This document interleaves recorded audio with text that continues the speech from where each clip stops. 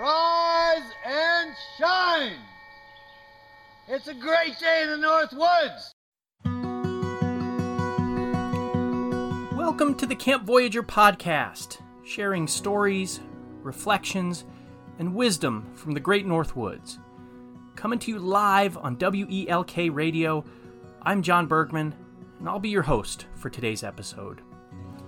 And let me start with a question. Do you remember your first portage? Now, to some people, especially if you've never been to camp, that might sound like an odd thing to ponder. A portage, or portage, if we want to put some French on it, is just a patch of land that connects two bodies of water. In other words, it's a path, at least in theory, that goes from, say, one lake to another lake, or one river to a lake, or one section of river overland to another section of that river. And at camp and up in the boundary waters, portages are usually measured not in yards or in meters, but in rods, which is a unit of measurement in which one rod equals about 16 feet, conveniently about the length of one canoe.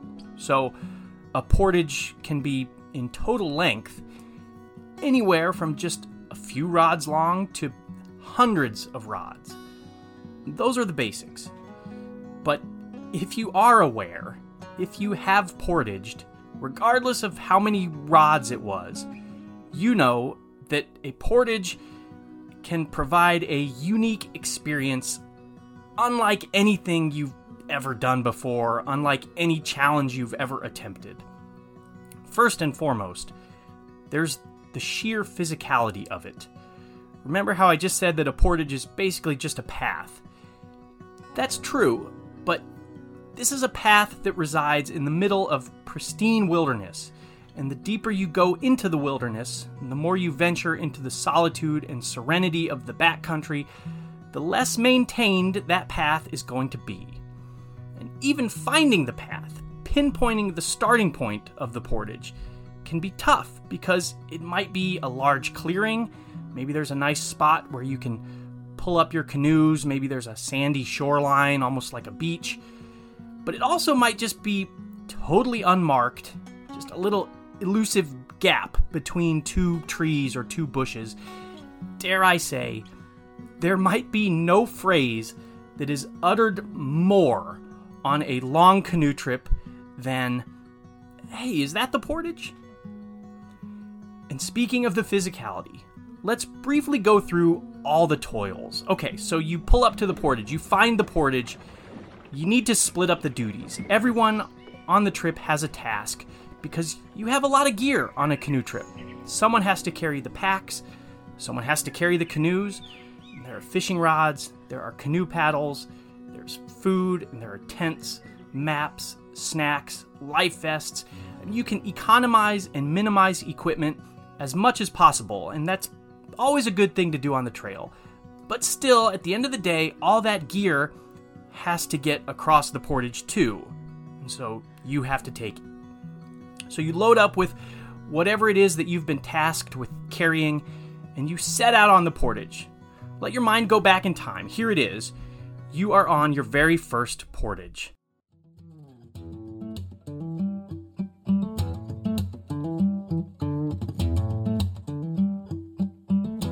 Well, for starters, you probably have some companions. I'm not talking about the other people on your trip. I'm talking about the mosquitoes. They will find you on the portage. They will find you quickly. And then more will find you. And somehow, the more you try to swat at them or shoo them away, the more seem to come out of the woodwork. Quite literally, come out of the trees. And the gear that you're carrying gets heavier. It gets more awkward. It gets harder to walk, harder to keep your balance. You're probably starting to get a little tired. Geez, how many rods has it been so far? And then you hit the muddy section. After all, what would you expect from a path that connects two bodies of water? A lot of mud, a lot of sloshing around. So you clomp through the dirt, you clomp through the mud. Don't forget, those mosquitoes are still there. And since this is the wilderness, There are probably some branches along the way. You can step over them, you can step on them, but gosh darn it, has this pack gotten heavier? And geez, how many rods has it been so far? After the mud might come rocks, right? These will require some really precise steps. Maybe you've made it through the mud, but there are a lot of stones to step on, which means slower walking, which means more mosquitoes. And let's be honest, most portages are not totally flat. They usually go uphill. Sometimes they can get pretty steep. It's hard walking. But somehow, you keep going. And I think that's at the heart of what camp is really all about. I mean, just think, you can't just stop.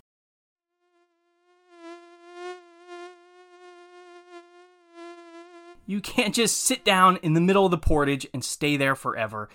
You have to keep going. You have to persevere, not only because you are in the middle of nowhere and you have no other choice, but also because the rest of the crew, the rest of your group, is counting on you. You're not just carrying your own equipment and your own gear, you're probably carrying some other people's gear as well. Your efforts are a vital part of this canoe trip. You are needed. And the strange thing is, at some point, this is precisely the realization that gets you through. The bugs and the mud and the rocks and the hills, suddenly, none of that can stop you from reaching the end of this portage. So you just keep putting one foot in front of the other. You keep readjusting the pack, or readjusting the canoe, or readjusting that awkward collection of paddles and fishing rods that's in your hand, until finally you see a clearing. The other side of the portage. You've done it. And suddenly you're there. You've crossed your first portage. But what's incredible is that rather than celebrate, rather than just plop down and take a long rest, usually on a portage, your first impulse is to turn right around and help whoever is behind you on the portage, because you know exactly what that person is going through. You just went through it too. The mosquitoes and the bugs and the mud and the rocks. So crossing a portage isn't really about just crossing that path. It's about realizing that you are connected to everyone else on that trip. You help them, and they help you. And together, you succeed. That's the rite of passage. That is your first portage. A few years ago on Camp Voyager's blog, I wrote, quote, "On a more figurative level, the first portage is a portal to new possibilities and challenges, to exploration as well as introspection." I stand by that. Yes, portages can be really hard and difficult and memorable, but you learn something from crossing them, whether it's your first or whether it's your 500th. And I think that makes all the toil worth it. Thanks for listening.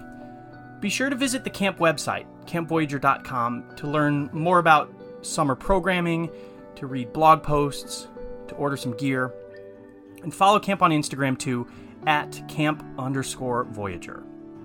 We'll see you next time on the trail.